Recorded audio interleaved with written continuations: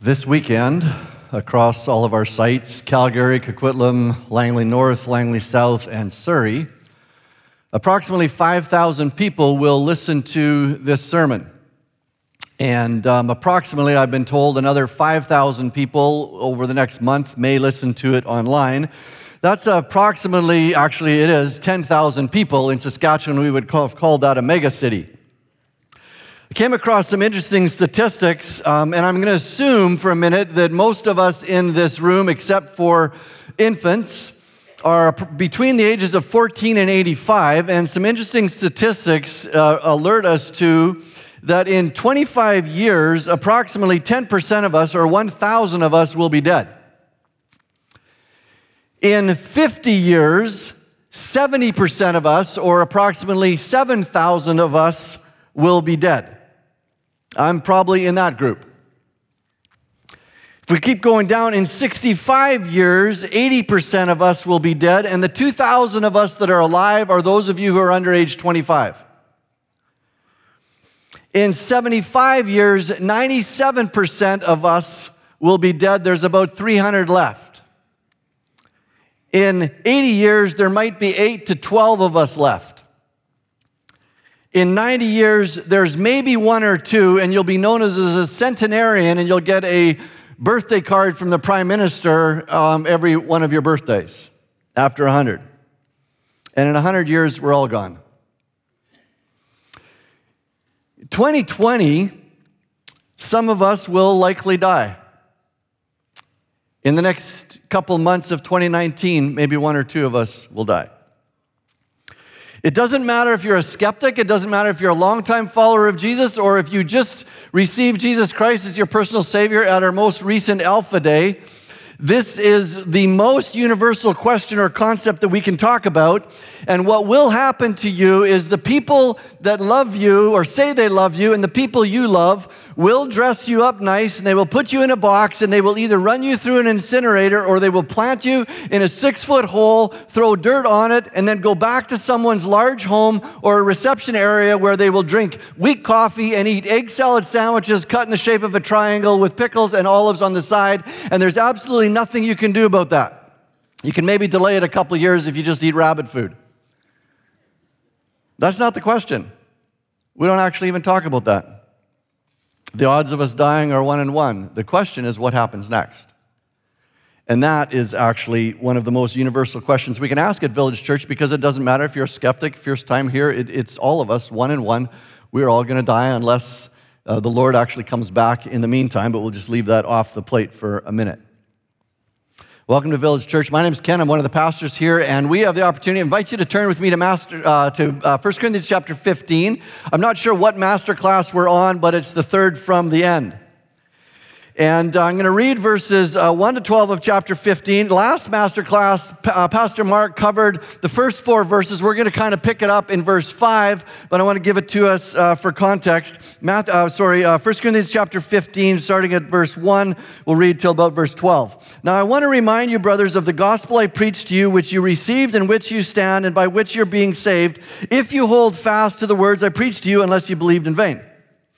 For I delivered to you as of first importance what I also received, that Christ died for our sins according to the Scriptures, that he was buried, and then he was raised on the 3rd day in accordance to the Scriptures, and that he appeared to Cephas or Peter, then he appeared to the 12, then he appeared to more than 500 brothers at one time, most of whom are still alive, though some have fallen asleep. Then he appeared to James, then to all of the apostles, and last of all, as to one untimely born. It's actually a very graphic word picture. What Paul's really saying, as one untimely born, the product of a failed abortion. That's literally what he says. As someone untimely born, the Lord Jesus appeared to me.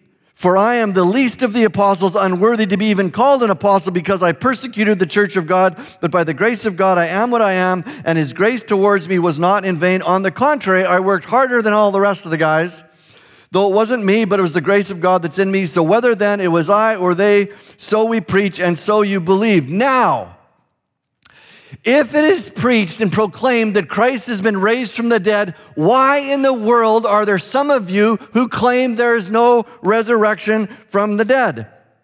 If you've been part of Masterclass, you know that the 1 Corinthians is a letter. It's a response that Paul is addressing the Corinthian church. They had a bunch of questions, but now near the very end, this is the first time he actually shifts. He had answered all the questions, and he actually shifts, and he wants to address a question that they haven't even asked because they didn't think it was a big deal. It's about the resurrection, the bodily resurrection of Jesus Christ. They didn't even see it as a problem. Kind of like in their initial conversion, they received the gospel. Jesus Christ died for your sins. Check. Good. Jesus Christ was buried. Makes sense. Dead people are buried. Jesus Christ rose from the dead. Yeah, maybe. I'm not sure. Probably, I guess it could make sense if Jesus was actually God, but I've never seen someone raised from the dead. Have you? Besides, I'm not sure it's that important or even relevant. I'm even less sure, and this is one of the other, there are some people that believe Jesus probably rose from the dead, but didn't actually believe that they would rise bodily from the dead and stand before God. And if I would paraphrase verse 12, it's like Paul saying, what are you talking about?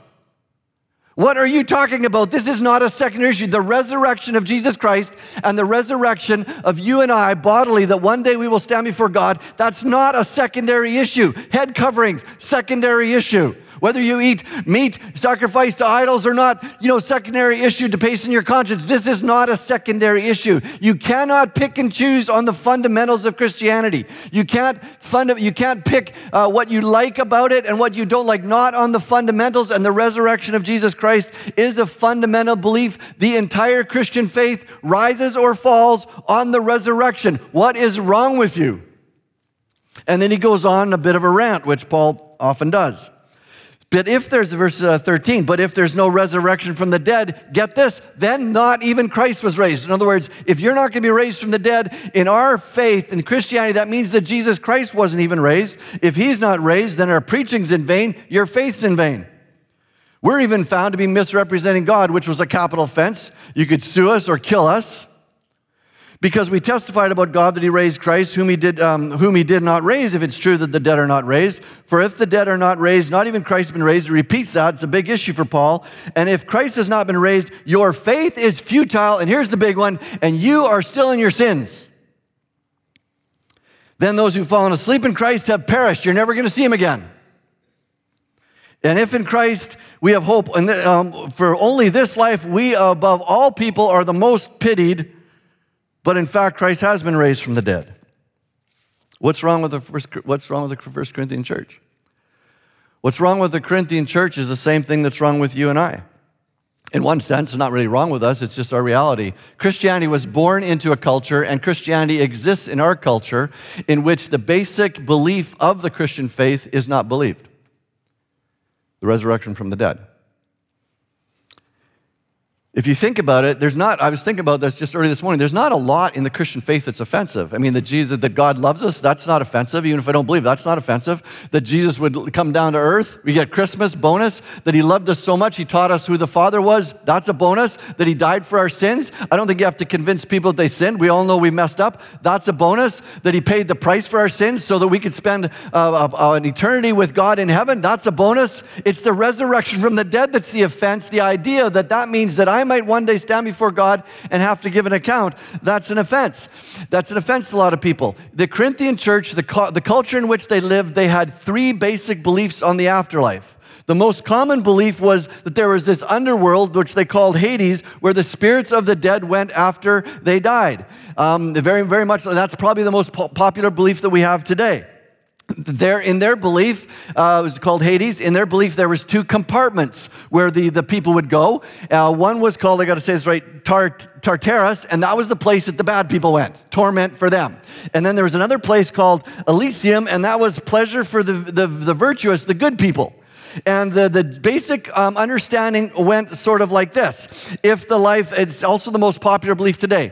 If life after death exists and I am relatively good, which I am, I should be okay. I'm hoping that there's another place, you can call it hell, for the really, really bad people, but that's not me because I'm not really, really bad people. Most people don't actually want universalism where everyone goes to heaven. They don't really want Hitler to go to heaven. They don't really want some really bad people to go to heaven. So there's probably a hell, and that is reserved for those really, really bad people like Hitler and like Osama bin Laden and like that evil hockey mom who stole your son's first place on the first line at center ice because they made a big donation, bought the jerseys, and washed them all the year, and probably for that really evil person that took your parking spot this morning. Other than that, if we're relatively good, we go to heaven. That is the most popular belief today. It was the same popular belief there. It paralleled the Hebrew idea of Sheol. We all go to this place, and we're disembodied spirits, and that's where we spend eternity. The problem is, no one, and a lot of us believe that. The problem is a lot of us never take the time to think that through to its logical conclusions or some of the details there. Who decides, this is the big one, who decides what's really, really bad? Where's the line? Who decides what's good and what's bad? And also, are my sins, are they actually really overlooked? How does that work? How does that is actually fair? How are the sins where other people committed to me? Are they actually overlooked? If someone raped me as a child and now they've done a lot of good things and gave a lot of money, is that actually overlooked? Is there no one's really thought it through to its end conclusion? What kind of bodies do we have? All that kind of stuff. And no one really needs to, because 364 days out of 365 days, we don't have to think about death. Some of us don't even have to think about it that other day. It's usually just when someone dies that we have to think about it. So they just kind of went on with their life. And most people prefer to believe what they prefer to be true. A few people believed in reincarnation in that day, and a lot of people believe in reincarnation today.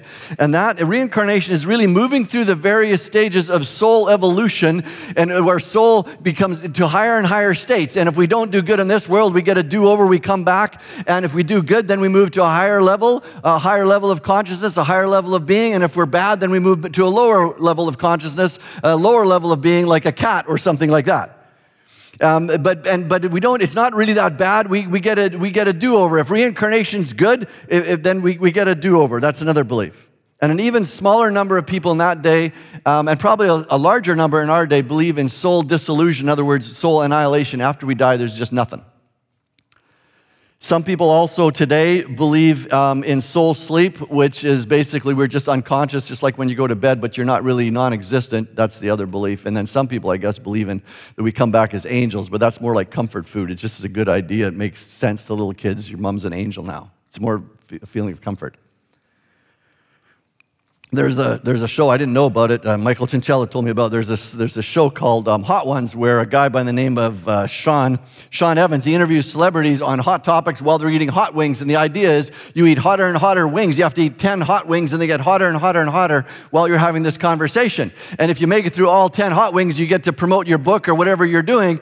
And the idea is the hotter you get, and these guys are sweating, they're downing milk, they're pouring water because the wings are so brutally hot, they're actually in pain. The idea is the more hot wings you get, the more vulnerable you are. It knocks off your filter, and you just say whatever. So Sean Evans is interviewing this guy named T.J. Miller, who's a stand-up comedian and all that kind of stuff. And he says, near the end, there are about 7 or 8 hot wings. He says, "What happens after we die?" And T.J. Miller says, "Who cares? It won't affect us any." And he says, "We'll find out when we get to Megadeth," that level of hot wings. But did you hear what Miller is saying? He's saying, on one hand, what he's saying is correct. What we believe about what happens after we die actually has no bearing on what actually happens. It's already figured out. What you believe about what happens does not change what happens after you die. On the other hand, but once you consider, if you think about it, if Hades is right, most of us will be okay because most of us are good people. If reincarnation's right, it's not so bad, we get a do-over. If soul sleep or soul annihilation is the reality, none of us will even know. But if the resurrection of Jesus Christ is true, then all of us will stand before God and give an account of our lives. Because if Jesus rose from the dead, then it was logical to believe that everything else he said was true. Paul's pretty hot about this topic. There's a couple of reasons why he's so hot about this topic. If you look at verse 8 and 9, how did Paul refer to himself? Paul said, "I'm the least of the apostles." There's a very unique progression of how Paul viewed himself. Earlier, before he became a Christian, he viewed himself and he identified himself as a Hebrew of Hebrews. I'm a Pharisee of Pharisees. I'm one of the most faithful to the most strict religious persons. I am impeccable duty. I am a Pharisee of Pharisees. And then he met Jesus Christ, who knocked him off his horse and humbled him a lot. And he realized that he doesn't actually even deserve to be called an apostle, and yet God still wanted to use him, so he called himself the least of the apostles. And then near the end of his life in 1 Timothy, he actually identifies himself as the chief of sinners. Jesus Christ came to save sinners, of whom I am the actual worst. You see, Paul felt he was a wretched man. Why? He killed Christians. He persecuted the church. And yet the same man boldly declared in Romans chapter 8, verse 1, there is therefore now no condemnation for those who are in Christ Jesus, because the law of the Spirit of Christ has set me free from the law of sin and death. If any man, 2 Corinthians 5:17, if any man be in Christ, he is a new creation. The old is gone, the old has passed away. Behold, the new has come.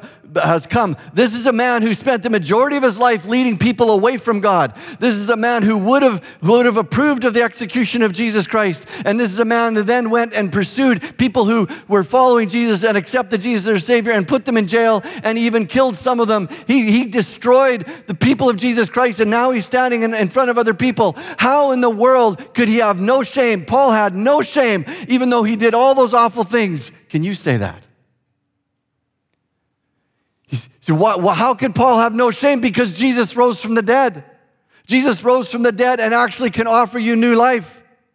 And I find there's a lot of people, there's a lot of Christians that can't identify with Paul and can't say there is no condemnation for me. There's a lot of Christians in this audience right now who are listening to my voice that know this in their head but actually believe that they are somehow the least of the apostles, the worst of all sinners. And even God can't forgive. There's some things that we've done that are just unforgivable. Some people believe that. See, for Paul, if Jesus had not risen from the dead, he said it, if Jesus had not risen from the dead, this is why Paul was so hot about it, then we are still in our sins. The wages of sins, Romans 6, verse 23, the consequences of our sins is death. That's the price. And if death, this is where it's really important, if death could have held Jesus, then that would mean the payment for our sins is not complete. If someone is still in jail, it means their debt to society has not been satisfied. Genesis chapter 3, God said, the day you eat of the tree of the knowledge of good and evil, that day you will die. And we ate of the tree of the knowledge of good and evil, and we began to die. The reason people die according to God, the only reason people die according to God is because of sin. I mentioned in an earlier sermon, I preached at my father's funeral a little while ago, and I had a 2-point message. Why did my dad fear God? Because he knew he'd stand before him. Why did my dad love Jesus? Because of all the things that are not said at a funeral. My dad was a good man, but he sinned. He inherited sin from Adam and Eve just like you and I did, but he also figured out ways all on his own to sin. My dad died because he sinned. He loved Jesus because of all the things that were not said at the funeral that only Jesus could pay the price for. If Jesus was not raised from the dead, you and I would still be in our sins. We would still be dead. There'd be no payment. There'd be no hope for the afterlife for us. I deserve hell. You deserve hell. The reason in 1 John 3:8, the reason the Son of God appeared is to destroy the works of the devil. And in this passage it says the last enemy to be destroyed is death. Death is Satan's trump card. It's the one he holds over us. He's held over us. The fear of death was his trump card. But in rising from the dead, Jesus Christ won back the ground that Adam and Eve surrendered, and he can offer us new life. I want you to let that sink in for a minute. If anyone be in Christ, he is a new creation. When I became a Christian, that was the verse I held on to, because I made so many mistakes.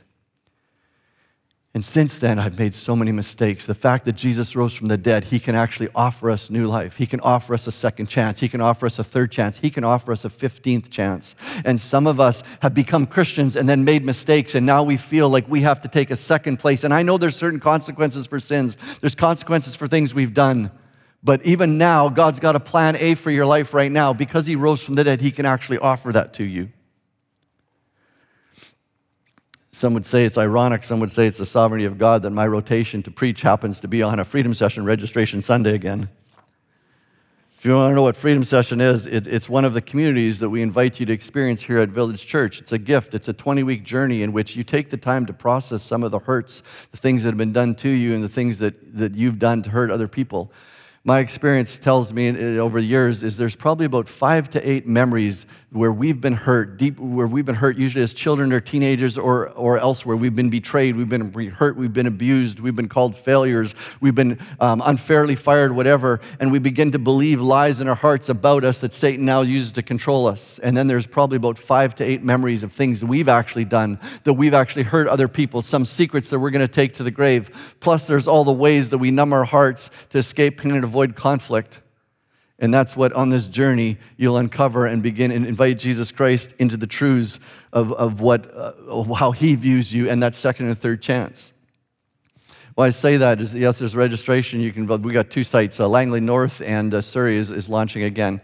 But there's pushback from longtime Christians. Why do we even need something like this? Why do we need to do this navel gazing? Why do we have to go back? If Jesus Christ died, rose from the dead, why don't we look forward? They'll even cite the Apostle Paul, who said, one thing I do, forgetting what lies behind and straining towards what lies ahead, I press onward for the upward call of Jesus Christ to the prize. Why are we looking at all this? And then they use the Apostle Paul, but what they forget is Paul wasn't in denial. Paul wasn't in denial. He faced full on what he had done, and he still said with no shame, there is no condemnation for me. Can you say that? Have you faced all those things? Because shame is undealt with guilt, whether it's false guilt or true guilt. Can you say that? If you haven't, hope to see you on that journey. And then he said, by the grace of God I am what I am, and by his grace towards me was not in vain.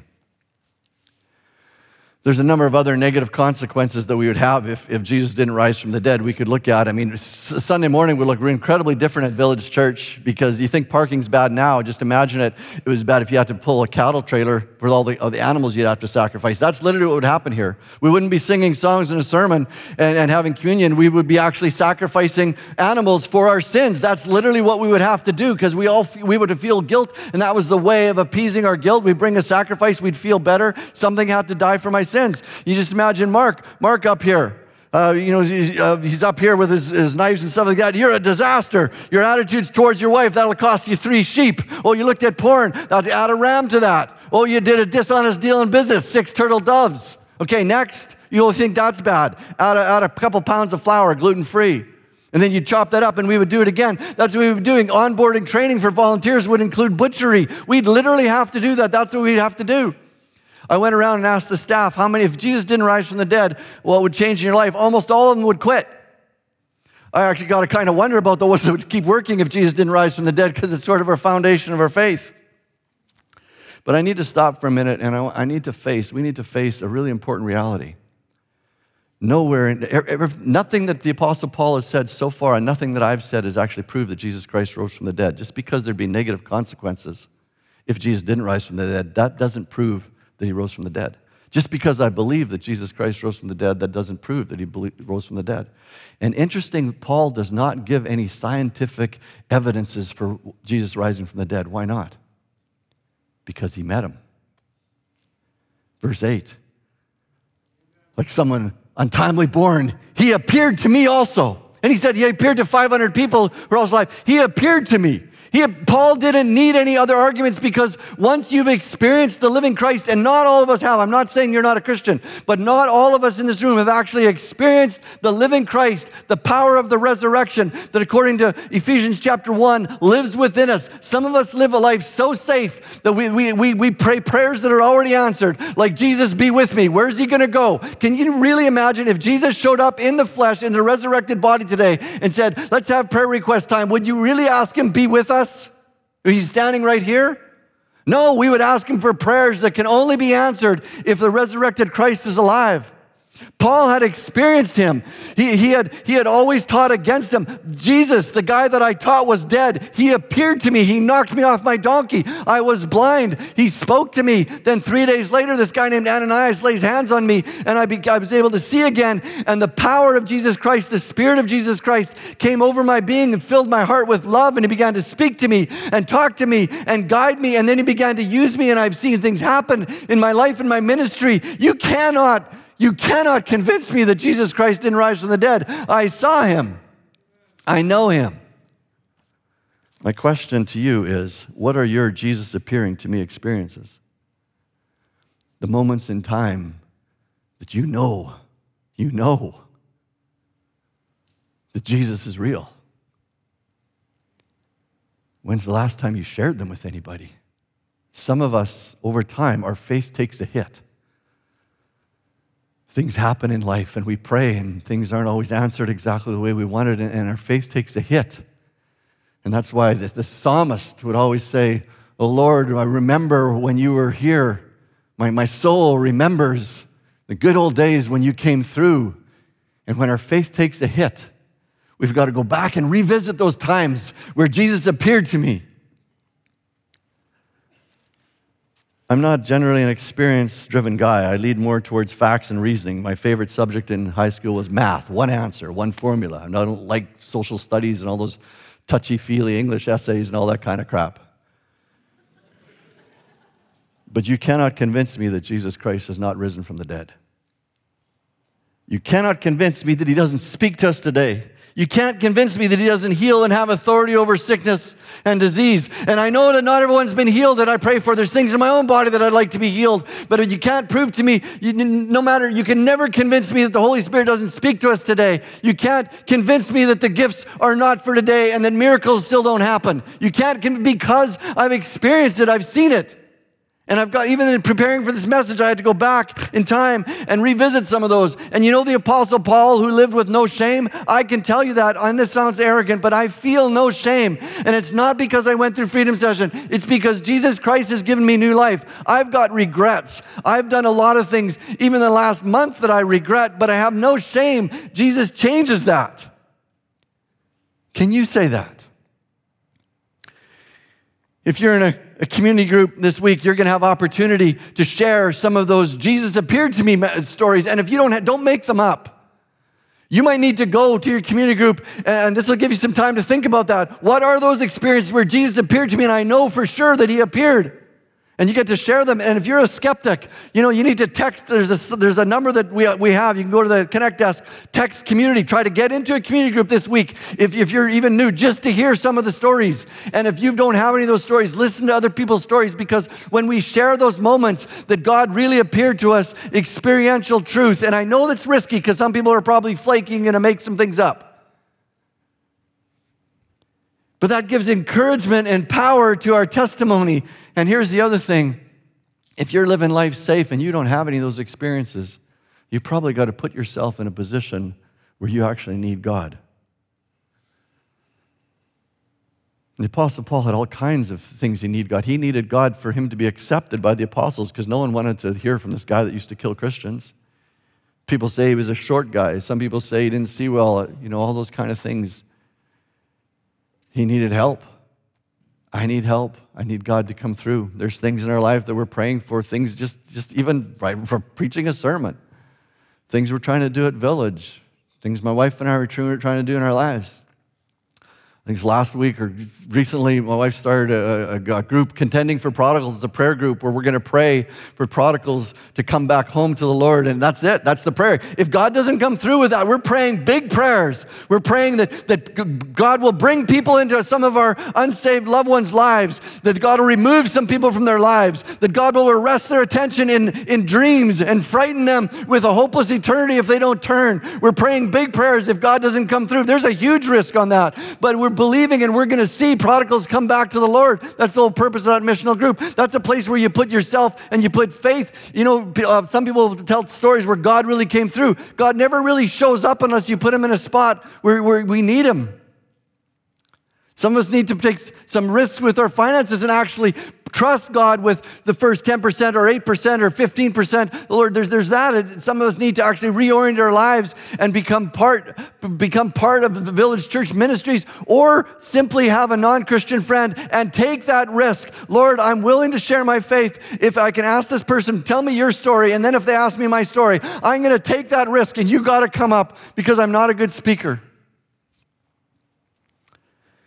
You're going to have time to share those stories. I'm going to just share two with you that happened 40 years apart. The one story, I wasn't even a Christian. I was 16 years old. I went to a Bible camp, a weekend youth retreat, and I wasn't a Christian, but God was speaking to me, that conviction that something was happening inside while the speaker was, and I went back to my little cabin there, and I said, God, if you're real, then I want to go back down to the chalet, and I want Wes Fair to be there. He was our youth leader, and he was also at the camp. He was in another cabin with his wife. So I walked down to the chalet after the little devotional time I wasn't listening to. I walked down to the chalet, and I was about to turn out, Wes isn't here, God's not real. And all of a sudden, this guy in this yellow and green jacket comes crashing through the bush, and it's Wes Fair. And he comes running, he stands right there, and he didn't know why he was there. I still remember that when I was preparing for this sermon, and I don't base my entire faith, but I remember that. There's no way in the world that could have happened, and we know them personally, and he's still alive today, by the way. He might even listen to this sermon, and if you don't believe me, I'll give you his email address, and you can find out. He actually said that he actually had left he got up in the middle of the night, and he says, I need to go down to the chalet. He tells his wife this, and he's going out the door, and he comes back in the door, and his wife says, what are you doing? He says, I need to put my socks on. I'll probably be out there for a while. If he didn't come back for his socks, he would have come down there too early, and I wouldn't have seen him. That's one of my experiences. Another one of my experiences happened just 40 years later, about a year ago. I was in bed, and I was just, we go through dry times too, and I was a little discouraged, and I was asking, God, I need to hear your love for me. I just want to hear that you haven't abandoned me. And in the middle of the night, and I'd been praying that for a while, and in the middle of the night, it rested me, and I heard these words, and I don't know if it was the audible voice or not, but I heard these words, I will come to you as in John 14:18. Write that down, John 14:18, and you look it up when you leave. That's what God said to me. In the middle of the night, woke me up, I will come to you as in John 14:18, and then the next morning I read John 14:18. I won't forget that. Those are my experiences. How about yours? My point is, for some of us, our faith has taken a hit. We've got to revisit how God's come through, that he appeared to us, and we need to begin basing some of our decisions on the resurrected Christ, that he's alive and he exists today. And most of our experiences today are not going to be with the physical resurrected Christ, but the Holy Spirit, who, by the way, would never have come if Jesus didn't rise from the dead, because that was the whole plan. Jesus would rise from the dead, and the Father would send the promised Holy Spirit. What are your experiences? And some of you need to put yourself in a place, and for some of you, perhaps, it's going to be actually crossing the line and saying today, Lord, I'm not sure if you're here or not, but I'm going to take a step of faith and believe that you are the risen Son of God and you have forgiven my sins, and I'm going to actually ask you into my heart. And I'm going to ask, and I'm going to watch for you to see if you lead and guide me. I want to move to conclude. I'm going to break a fundamental rule of preaching, which is to introduce new content into conclusion. It's very short content, but those of you, if I'm coaching you in preaching, just skip this.